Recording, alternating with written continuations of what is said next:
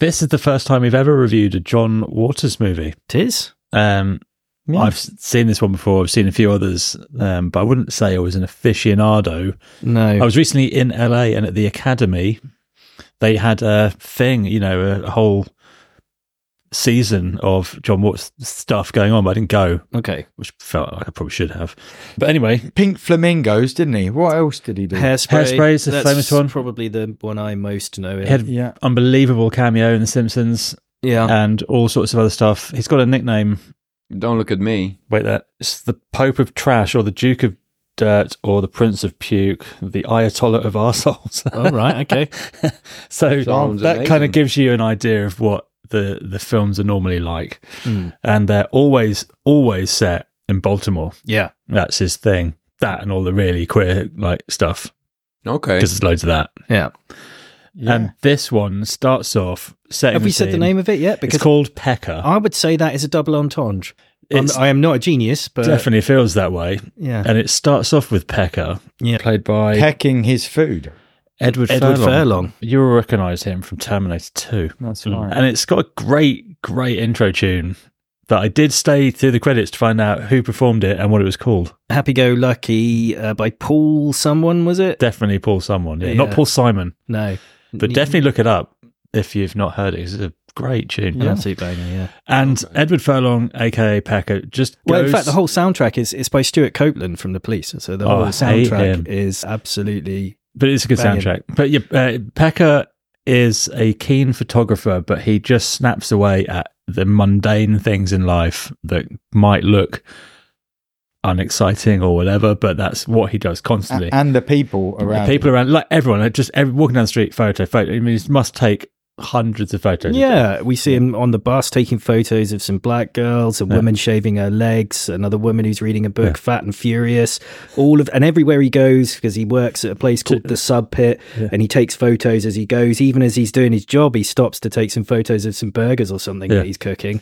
Which, by the way, look atrocious. It did look awful. I mean, the town didn't look great, to be honest. And as he gives out the food, and then he gets a flyer, he's convinced his boss that he can run a sort of art exhibition out of it, the diner where he works. And he goes outside and he serves a guy some chips, and a cockroach comes along and he takes a photo of that, and then some graffiti that says "Eat me" or something. Eat one. That. Two and rats, then two this rats is fucking. just glorious. Yeah, exactly. Written and directed by John Waters comes up just as there's two rats fucking in a bin. It's amazing. And he takes a photo of that. Yeah, and we get to meet his family too. Well, first we meet his friend Matt, who's a kleptomaniac, and it's a 5-finger discount. Yeah, and they go off to some store, and it's obviously a Other well-rehearsed people distraction. shopping. Yeah, and they put all this stuff like like a phallus-shaped marrow in this prim woman's bag, and some meat in a hippie's bag or whatever in their trolley, and some hemorrhoid cream in this muscle guy's. All the time taking photographs. There's nothing wrong with my ass, he says later. Yeah, and then while there's a big commotion, they steal all the Kodak film. Yeah, because this is in the age of film. This is not digital. And then we do get to introduce to his family. His mother runs a thrift store. Yeah, and she's very, very generous, and she looks after the homeless people around, and everyone looks fabulous in these. For 15 cents, she'll make you look $1 million. She says. These really wacky, colourful outfits, and everything's just larger than life. His little sister, capes with sequins and all kinds of stuff, isn't there? His sister is a sugar addicted, ADHD afflicted nightmare. Well, everywhere she goes, she's just stuffed with. She asks for sugar. In fact, she's beating her toys to death on the pavement outside the thrift store and demanding sugar. Yeah, Pecker gets sugar. a snap of Coke. Like sherbet, everything. It's just at one point, constantly. She climbs up in the kitchen onto the cabinet to get a jar down, which is just sugar, and she starts eating that, and then it's just like sort of dribbling. Yeah.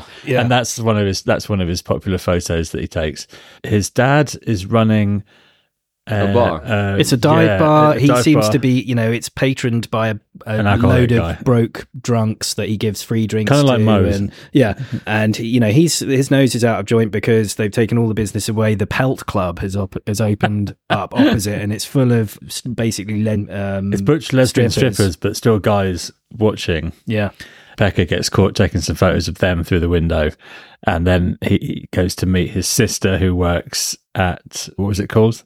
The Fudge Palace. The Fudge Palace. Yeah. Where there's kind of really buff guys, not necessarily gay. I think she introduces a few of them, and then she says, even though he's hetero, and there's a load of gay guys watching stuffing dollar bills into like skimpy. Well, you get quite a lot of shot of bulges and it's teabagging, and they have to refrain. There's no teabagging allowed in the Fudge Palace. His sister is an MC there, and did you recognise her? Goonies. Martha Plimpton from Steph from the Goonies. Yeah, that right. Quite a little. Yeah. She's shouting out about teabagging and stuff, which brilliant. And also another character we haven't introduced was Shelley. Christina Ricci is his girlfriend. Yeah. She's his Venus de Milo, he says. And she, pretty succinctly, one of the themes of the movie, she says, you're crazy, you see art when there's nothing there. So, yeah. She's pretty militant at the laundromat. But then again, the clients are pretty crazy too. One is dyeing her clothes there with some blue stuff. One is later going to try and have sex with a washing machine. Yeah. Yeah, she runs a tight ship out there, doesn't she? And yeah, those interactions with the customers, you just get to know her straight away. And she's cutting out. She's all the time busy. She's a workaholic. She just loves the laundromat. And we meet Mima as well. That's just after Delaney Williams from The Wire turns up. Did you recognise him as the construction worker? He's in it for about 10 seconds, but he turns up because they buy this sandwich called the pit beef sandwich. Yeah. And Mima takes Pecker upstairs to show him her talking statue of St. Mary, which is clearly just her like being a ventriloquist, but he indulges this fancy and she's going, full of grace, and all this stuff. And Pecker kind of encourages it and takes photos of them. Yeah, he doesn't seem to. I was wondering what his angle was there because as he goes through the film, I don't think he's got an angle. They're just painting Baltimore and this particular part, this community. Everyone's supporting everyone. Yeah, and everybody's a bit bonkers. The only grudge is the bar and the gay bar, really, but they don't do anything about it. They're just like, the customers. Well, that's just because nobody's got any money. Yeah, and so everyone's just happy. They're all getting along, and everything's kind of this distorted, mad utopian little thing they've got going on where they've got nothing, but they're happy as Larry. Until the day of the exhibition, and they're all there, and a reporter comes in. Not a reporter, she's a gallery owner. A gallery. She's like the. She works at the New York Gallery, and she's flown in for a local exhibition and saw his flyers and came in to see the show. And loved his work. She's come in coincidentally when her dad, Pecker's dad, is staring at a close-up shot of a vagina, trying to work out what it is because he's not sure. A very bushy vagina. Yeah. It's not like And his mate blurts out what it is, which causes chaos. I think he steals the charity money in the ensuing chaos. I love that's the first words Chris has said this podcast there. Yeah. It was perfect timing. I haven't got much to say about this. So he sells a picture to Rory, the art gallery enthusiast, whatever, for $30, and she says, "Come and display your stuff at my gallery." And we kind of jump to Pecker being the new cultural darling. It happens really quick, doesn't it? They bus it down to New York. He's at an exhibition pretty much next. And it's a proper gallery. So he gets the sack from the diner because it's just like not right, and people are going into the diner. I think the only reason he's allowed to have it in his thingy is because they were going to buy food. Everyone has to order something when they come in. Yeah. But now we're in a proper high-end, very pretentious. You've got all this New York art scene people who are clearly snobs. Everyone loves him. Everyone's telling him what a genius he is, and they're sort of. It's sort of misery tourism where you sort of look upon the downcast and the less fortunate, but you talk about how brilliant it is and all this stuff. But so authentic, all that sort of stuff. Yeah. There's a load of pretentious shit that half of the references I didn't get. One of them says he's like a humane Diane Arbus, but with a wonderful streak of kindness, which I didn't really understand. But there's Mr. Holbrook, the art critic from the Times. She said she meets him, Pecker's sister, and she says, I know your type. I work at a gay bar. You're a little light in the loafers. That's what she says to him. He calls him Mary. Yeah. Hi, Mary. My name's not Mary. And so all his work is up on the wall, and it's all the stuff that we've seen so far. The rats fucking in the bin, I think, is sold like we see. I think he's they're selling for 1,000 to go. Child with sugar, and there's a 3-print run of each one, I think, and they, his old man's calculating it, and it's like, oh my God, you're going to be rich, Pecker, you're going to be rich. But see Christina Ricci, Shelley, she's already freaking out. She says, I'm a how can I have girl. fun? She says, these people don't even know what a laundromat is. And she says, I'm a Baltimore girl. I don't belong here, and none of them do. They don't fit in. Don't even have good thrift stores here, the mum says. And Pecker all the time has been this character who's just really nice and homely. As he's being taken on this kind of tidal wave, he's finding things and situations happening to him that he doesn't really want to happen. The people around him certainly don't want it to happen, like him moving to New York and them all being there. They all want to get back to Baltimore. They all want to get home. Well, it goes tits up almost immediately, because when they get on the bus and go back, their house has been burgled. Yeah. And they think it's not actually by people who... It's already been in the newspaper, and from reading the article, someone could work out that he's made a load of money. And he is not super famous at this point as well, though. But it's not that. It's someone... Overnight, he's famous. Yeah, someone was the subject of one of his photographs and is disgruntled about it. Yeah. And so goes and just takes some stuff as what he deems to be like fair and, payment for being in the photo. Yeah. And from here, it kind of spirals and everything starts to fall apart. Yeah, well, people, they can't go about their normal lives. Matt, his mate, although he is enjoying the sort of success that goes of being... The trappings of success being along with Pecker, because he's got women throwing themselves at him. He can't shoplift like he used to, which is a real shame for him. There, at one point, the pair, when they try to do it, a sort of a shop owner who spots them doing it makes them pull their dicks out. So she says, maybe this will teach you that some people don't want to be art. There's loads of cool little bits like that. Shelley's definitely not enjoying it. But he's become distant from her. Yeah. And she sees it for what it is, and then this is just normal stuff. Yeah. This is just our lives, and you're kind of exploiting it. She objects to the fact that the things that they would be repulsed by, they're being pretentiously sort of in love with it because they've crowned it as art. Yeah. Yeah.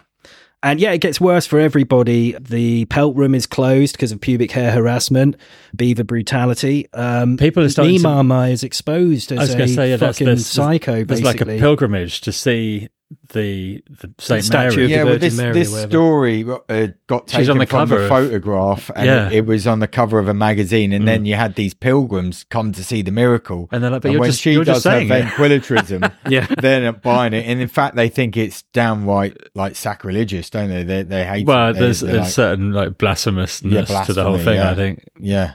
And Pecker can't even go about his work. He goes down to the Fudge Palace to try and get some... photos, and people won't expose, they don't want to expose themselves as being people who fraternize at a place like the Fudge Palace. So they know they can go worldwide now with his shots, so they don't want to be in them. Yeah. Rory then makes a play for having sex with him. Yeah, she's trying to encourage him to go to this art exhibition. Yeah, he's her meal ticket, and there's offers from all these massive magazine publications to do and this, the Whitney Museum. Yeah, and he does end up going to this. It's like more like a fashion shoot where it's super pretentious with some famous. That was her mum, wasn't it? Well, that was with the Vogue fashion shoot. That was amazing. It's hilarious. Yeah. And he ends like... It ends up with little Chrissy choking and like gobbing a bit of sputum on the Vogue guy's camera. Yeah. But even Chrissy's been affected by it because she's been diagnosed via the TV or whatever as having ADHD, and so she's now medicated. Yeah. She's only allowed to eat vegetables, which she gorges on. She's just gone extreme the other way. She starts snorting peas. Yeah, right at the end there. So anyway, Rory and Pecker kind of nearly have sex, and Shelley it's a weird scene because she's like photographing them from outside and catches them, and as they run off to go and vote, Pecker and her, they have their big makeup moment while they have sex in a polling booth. Yeah, which I think is probably illegal. Yeah, I think it's illegal to have two people in them. He's also like symbolically replaced his camera with a digital, or certainly a more high-tech version. It's probably still film, but it's not the thrift store camera that he had before. No, it's a Nikon N50 actually, if you wanted to know. So. I've got the one that he had originally as well, if you want to know that. It's a Canonette. Oh, nice. Yeah. Wow. Yeah. Heard of them. Powerful stuff. So anyway, they have the big reconciliation moment where she realizes art is life while the screen whirls with cheaply animated color sort of zooming around it. She says, "Oh, you mean a mildew-stained sheet could still be beautiful?" And he's like, urine, urine stains. Yeah, because come on, use your imagination, lean into it. And these little animations pop up on the screen. Yeah, art is life, and life is beautiful. Anyway, and then Pecker cancels his show to force the art world to come to Baltimore, effectively to Pecker's place that they've set up. And it's all flashed up in kind of magazines and newspapers and things where you get showing us what a big deal he is now. Yeah. Yeah, the boy who said no to New York and all that stuff. Yeah. And so you get these kind of art tourists sort of pretentiously critiquing the actual Baltimore as they drive through. Oh, it's the stairs from the, and it's pretty cringe. Look at the marble stairs. Yeah. It's great because it's like a sort of, these days we would call these people influencers. Effectively, and it's like a massive spearing of that kind of culture, like 25 years before it even existed, really. But he's going to host his own exhibition on his own terms in his dad's bar. Yeah. And he displays photos of all the people that he's met from the art world in various states of sort of, unflattering or unflattering light. Yeah, exactly. Yeah, in the New York art world. So there they are becoming the art now. Yeah. So one of the women eating the spring onions looking stupid, one of the museum curator looking down the famous photographer's top, one of a girl like adjusting her breasts in a mirror, one of the Times guy looking very gay or something. Is that the bald guy? Yeah. Who then gets teabagged at the bar. Yeah. So good. And as Rory says, what a great success this is. What a brilliant thing. Here's my new guy, Randy, the world's first blind photographer. He just starts taking he's just like randomly snapping his camera. He says he can feel portraits and smell landscapes, but he's presumably less interested in lighting and focus, is what I would say. Yeah. And so it ends with some strippers disguised as bikers dancing on the table and people discussing whether they have pubic hair and agreeing that it's good that they don't. Yeah. And then it just, with a shot of Pecker, what are you going to do next? And he says, you know what? I think I might like to direct a movie. Yeah. And that's... And then straight back into happy-go-lucky me. Yeah. Yeah. It sort of breezed along. It's quite a short runtime. It's about 85 minutes. And it's fairly like heavy-handed with the message it's trying to give out, I'd say. All of the eccentric characters and its satirization of all the pretentious art and stuff, that's all quite good and funny, and the themes are all good about where art is everywhere and what is art, and all that stuff is great. Edward Furlong has got like no charisma at all, and there's zero chemistry between him and Christina Ricci, and that love story is kind of supposed to be part of it, but it's nitpicking really. It's pretty good, this. Yeah, I enjoyed it. There wasn't a lot between all the characters. It was more around his journey as much as anything else. That he wasn't that interesting. He was just so nice, it was. But that's the way that he built this world, and sort of innocence goes along with it, and it's taken advantage of, and then he's able to flip it back on himself in his perfect little world there. But yeah, as you say, 85 minutes. I'd not seen this before, and it was one of those not films many have. I'd remembered maybe watching the trailer on an old Blockbuster video. Never got round to watching it, and he did Pink Flamingos, which I enjoyed. You've probably seen Hairspray. I'm sure you would have seen Hairspray. And I've seen Hairspray yeah. as well. But yeah, this was worth, a short one-time movie. You can do worse. Chris, how do you feel about this? I don't know. I just don't. I don't understand what the purpose of this movie was, outside of the fact that they wanted to have a shot at what before used to be the people that influence people with magazines, and rather than what you say influences today through social media, and that it used to be the people that would write articles, and it's kind of the same like How to Win Friends and Alienate People, or that The Devil Wears Prada, where you kind of get into with these cool people and you pretend to be cool just so you're accepted by all these people. But I get the message, but I couldn't understand, and no one acted well. The storyline was I thought was very simple, and I could see the end before the movie even started. I mean, it was funny, but especially because English is not my first language, sometimes some of these, like the ones that you thought was funny, I didn't really understand the sub layer of a joke. So I was just thinking, I'm pretty sure this is funny, but I don't understand why. Does that make sense? So when they would say all these things about the lesbian pole dancers and all that stuff, the reference to certain things, I couldn't really understand why it would be funny. Yeah, a lot of those jokes be dated as well. You know, I didn't get all of them to be fair. Well, there's loads of specific like photography references and stuff. But what I did like, there was plenty of cameos or people that you've seen in other films, like the Goonies girl, Edward Furlong. I've not seen him in much more, but a few of the other characters I've kind of seen him in other films. And I enjoyed it, I must say. It's got a great theme. I mean, its theme is essentially that art is everywhere and everyone is an artist, which is an amazing theme. So also, you don't want to be art. I like that he brings representation to all these weird like subcultures and stuff that no one really, well, there'll be other people doing it, but he's sort of crossed over, and so you get exposure to all these mad things that are going on out there and all these people having a great time. It's a pretty white neighborhood. 98. Yeah. Okay. It's pretty white for Baltimore is all I would say. And he's got like way weirder stuff than this, of course. This is like verging on mainstream for him, but it's still out there. So strong recommend from me. Yeah, definitely. Mm.